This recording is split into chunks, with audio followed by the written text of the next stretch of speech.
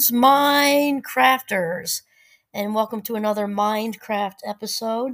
My name is Kimberly Quinn, and I'm super pumped to kind of continue taking the essentialist thing into the kitchen. So, this is about essentializing, it's probably not a verb, bringing a sense of order to the kitchen. So, here we go. So my shout out again is Sarah Von Brednek, author of Simple Abundance, and I love her very much. I do hope to have lunch with her. So I got a lengthy list of all the potentials for long lunches at bistros, but this is one I can talk about very easily because we just did this. And the kitchen, we moved into this house in 2001, and 2 years ago, so it's 2021, we did the kitchen. And mostly we're talking about you don't need a budget. It's all, we saved up for that because it had been 20, whatever the math is on that, long time.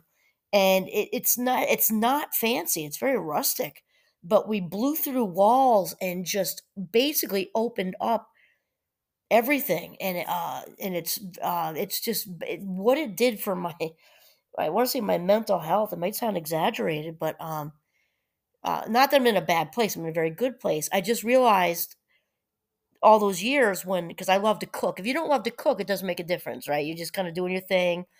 You cook to eat and it's over. But that's not the case for me. I really enjoy the whole process, and I always have. Like when the kids were all home, and I'd make dinner, put on a little jazz music, pour a glass of wine, and I just realized once we opened it up, again, just feng shuied it. It's very rustic and very simple, and it's very inviting because it's so simple. And I just realized, there's a magical difference after we just knocked down it was like a skinny little galley where the shelves were, and so a lot of it was just breaking through stuff. And then again, we did put in the floor, so that we saved for that though. And we got the new harvest tables, we saved for that, but the rest of it was um, splashing a little bit of paint on there and just getting rid of stuff, bringing order to the kitchen, bringing order to the kitchen. And no matter what, when the rest of the house, like right now, I've got our room I think I've talked in a few episodes. That's a work in progress because it's just accumulated crap because we both have big jobs and whatever. But no matter what, I keep my kitchen. I say it's our house. My kids laugh and my husband laughs. It's our house, my kitchen. No matter what, no matter how much work we need to do in the rest of the house with picking up and feng shuiing and clutter and everything else, I keep the whole kitchen living room area completely. I wouldn't say it's almost Spartan, not exactly Spartan. We have some pictures up and things, but it's so easy to keep clean because there's very little in it. And because there's very little in it, it's so inviting, and it's the most orderly part of the house. So when I go downstairs and I start to lose my mind, if there's all kinds of piles, I can always come up here to the kitchen and living room where it stays open, and I feel really good about it. So Sarah's quote is from well, this is fun. Woman's Home Companion, August 1924. So 99 years ago. Think about that, huh?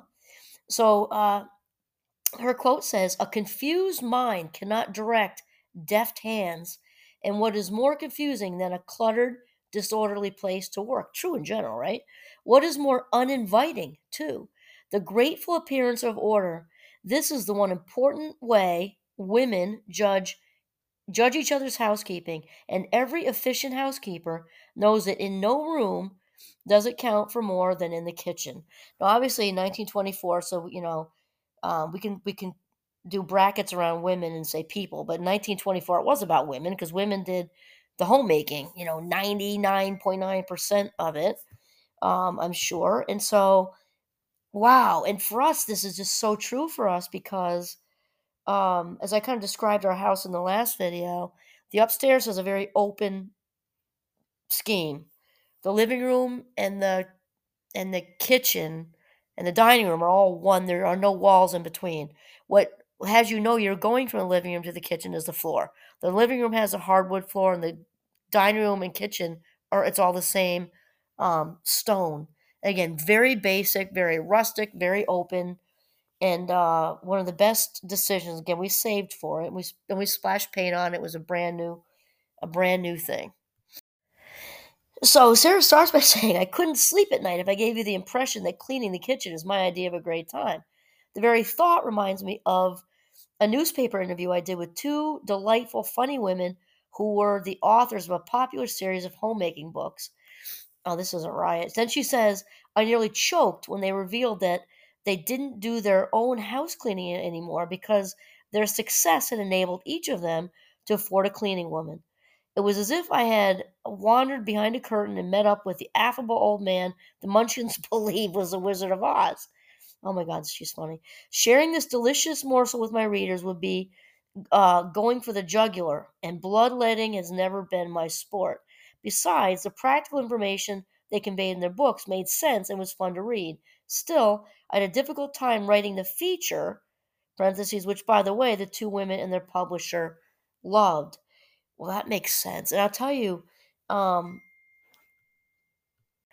this irony has me laughing about these two women that became so successful with their business that they ended up getting house cleaners, the very thing they were talking about. But that is not the case for us. I'll tell you that. And I also have to be 100% honest that because again we saved for this and we moved in here in 2001, did the kitchen 2 years ago, so 2021. And so what is that? That's just 20 years, right? Of living with that just plastic, crappy cabinets, and they were falling apart. The drawers were literally falling out of the wall when we did the kitchen, no joke.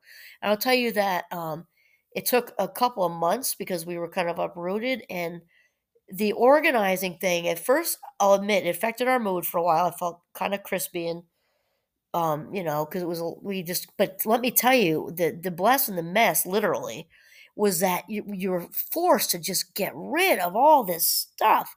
I forget what's her name who wrote the book. Then I also can't remember the title of. So that and 450, I get your Red Bull, right? Her name starts with an M, which also doesn't help us. But basically, she said if it doesn't bring joy to you, get rid of it, right? So I just was throwing, and I've collected wine glasses and stuff. And when the new cupboards went in, I just got rid of all of it. I kept however many fit in there. And I don't know how many trips. And I didn't think we had a lot of stuff. I'm a thrower. My husband's rat tattooing. And I couldn't believe till you make a big change like that, how much stuff you accumulate. All these cookbooks, who needs them with the internet anymore? You really don't. I mean, if you want to keep, I did keep one because my grandmother was and still in my heart my most special person from my childhood, and she was my everything. And she gave me a book from the 1950s. It had her handwriting in it, and there's no way I was going to part with that. So I kept that one because it does bring me joy. It checks the box for that quiz. Just seeing her handwriting just warms me up. But everything else, I had all these wine glasses I got from all different places, and it was kind of fun for me to. I've never had a set of wine glasses, and my women friends were all wine. We're all wine drinkers. I'm not saying juicers. Let's be, but we all enjoy wine, and as opposed to beer and mixed drinks, we don't really do any of that. We're mostly red wine drinkers. So, but I realized you can only fit so many in the cupboard, so I got rid of them, and I did. I just got rid of all of it. I got rid of all the cookbooks. I threw out all these cans of stuff that you don't realize cans of stuff gets, it takes a while for canned things to expire, but let me tell you. So, and I got rid of stuff that was not expired that maybe people gave me or whatever, that I brought it to the food shelf as long as it was current and all that. And because we had this whole wall of shelves, and I realized maybe without exaggeration on that shelf, it was kind of like a wall. So picture probably 12 feet of wall with formica disgusting plasticky crappy shelves with food and cookbooks and things. And I don't think if 5% of what was on that shelf was useful, it was a lot. But when you're overwhelmed with it and the clutter, and I would try to like wipe it off, it collected dust. It was just, and now I used to spend time doing that. I'll be honest, not a lot of time. I'm more of a declutterer. I'm not much of a scrub-a-dubba person. But when I would do it, I'd have to take everything off and the time. And we got rid of the entire wall, the shelves, and anything, everything on them. So guess what? You can't clean shelves that aren't there. It's awesome. So as mentioned, I mean, it didn't cost a ton. I mean, kitchens are obviously expensive. Again, we saved for a really long time. But the actual phase of busting through the wall, if I think hour per hour, what Sean the Amazing did, wasn't that expensive. And I did the cleanup from it myself because he can't go through stuff, and obviously, whatever.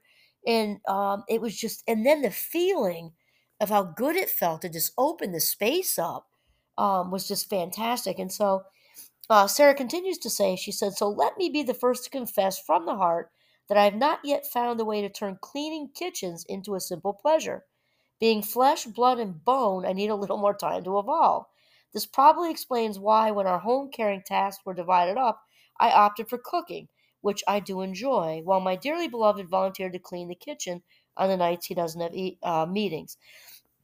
That's me too. I'm definitely the chef in this house. And I just have to add something because I do get tangential because that is my fast mind.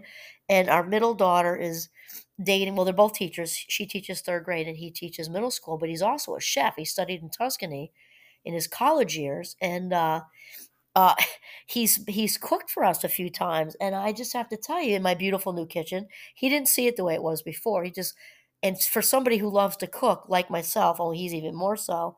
He loves moving around in there because it's wide open space. And I have to tell you, in my entire 58 years of life, not once ever have I had somebody say, "Oh, you go ahead," and he calls me Mrs. Smith. "You go ahead and sit down. You seem tired and I'll cook for you." I'm just telling you, I almost fell off my chair. It's a good thing I was sitting down because I would have fallen off my chair. And he made this beautiful, beautiful, beautiful dinner in my very sexy kitchen. And then Sarah says, she says, on the nights he's at her beloved husband, she means, "You'll find me at the kitchen sink attempting to learn from the Vietnamese Buddhist monk, poet, and writer Thich Nhat Hanh." I've quoted him a bunch of times. I love that guy. I know he's since passed, but I loved him. About the spiritual way to wash dishes. In his book, The Miracle of Mindfulness, a manual on meditation, he suggests we approach washing the dishes as if it were the most important thing of life. I got to stop right there for a second because I have a thing with the washing dishes. And I've mentioned this, oh, in a bunch of episodes, but years back, because our oldest son is 31 and a half and married to his amazing bride, Jamie, just barely a year. And the dishwasher, but he's like kind of my marker for when it broke. He was maybe 12, and it took till about 5 years ago, so he'll be 32 in November, so do the math, to fix it. And the reason why, when it broke, all five kids were in that fabulous phase when they still want to hug you in public. They're okay with, being seen with you, and yet they're not old enough to have a girlfriend or drive. It's like a great phase. They were all in that phase and really helpful at home and all that. And when it broke, some of the little ones couldn't stand up by the sink and do the, by water thing. Like they could help with the dishes, put the forks in, things like that. There was no dishwasher.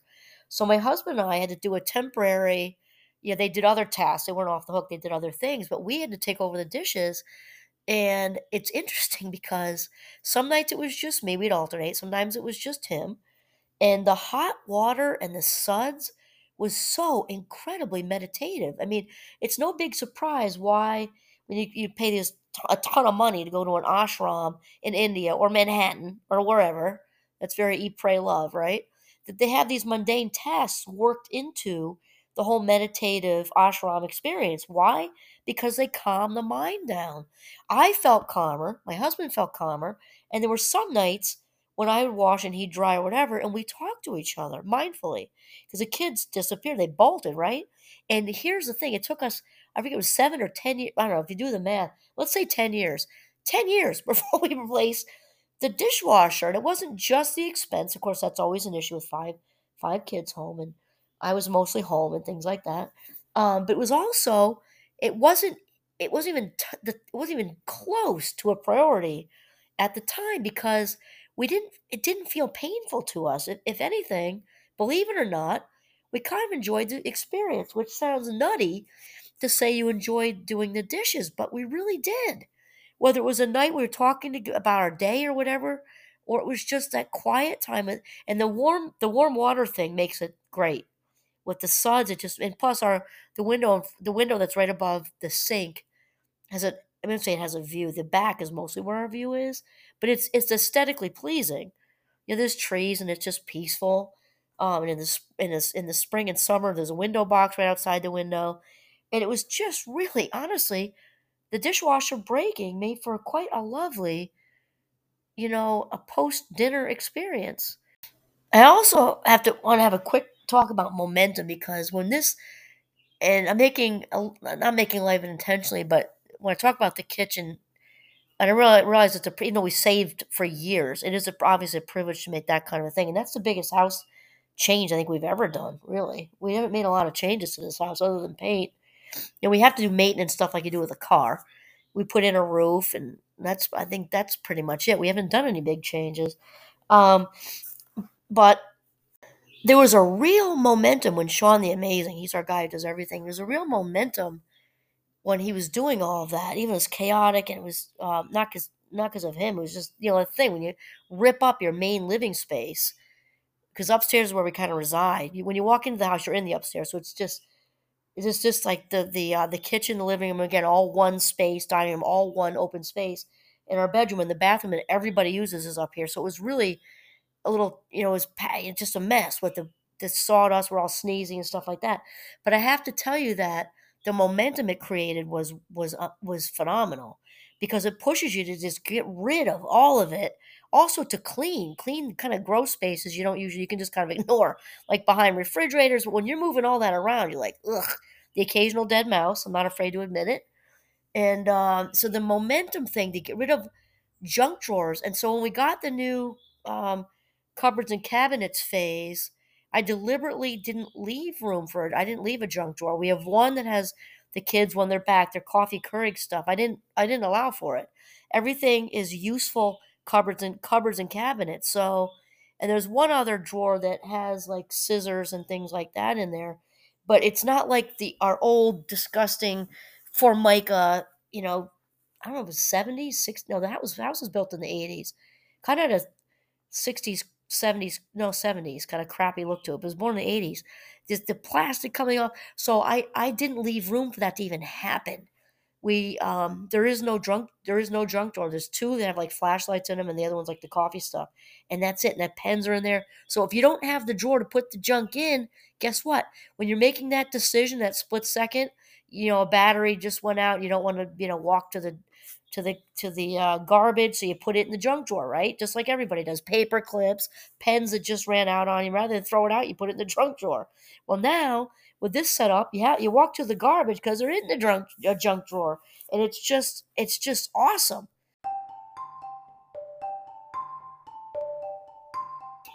So, on that note, Sarah says the next time you're searching for the kitchen scissors, cleaning out the refrigerator, or scouring a greasy casserole dish, remember that the sacred can be found in the ordinary when we seek it.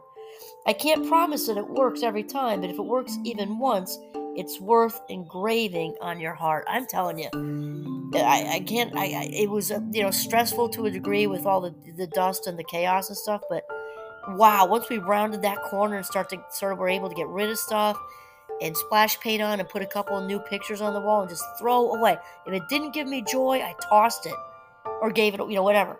And wow, it was just amazing. So bringing, feng shuiing or bringing a sense of order to the kitchen, what a great experience that was for us. So this is Kimberly Quinn signing off from the beautiful northern Vermont. Have a mindful, feng shuied day.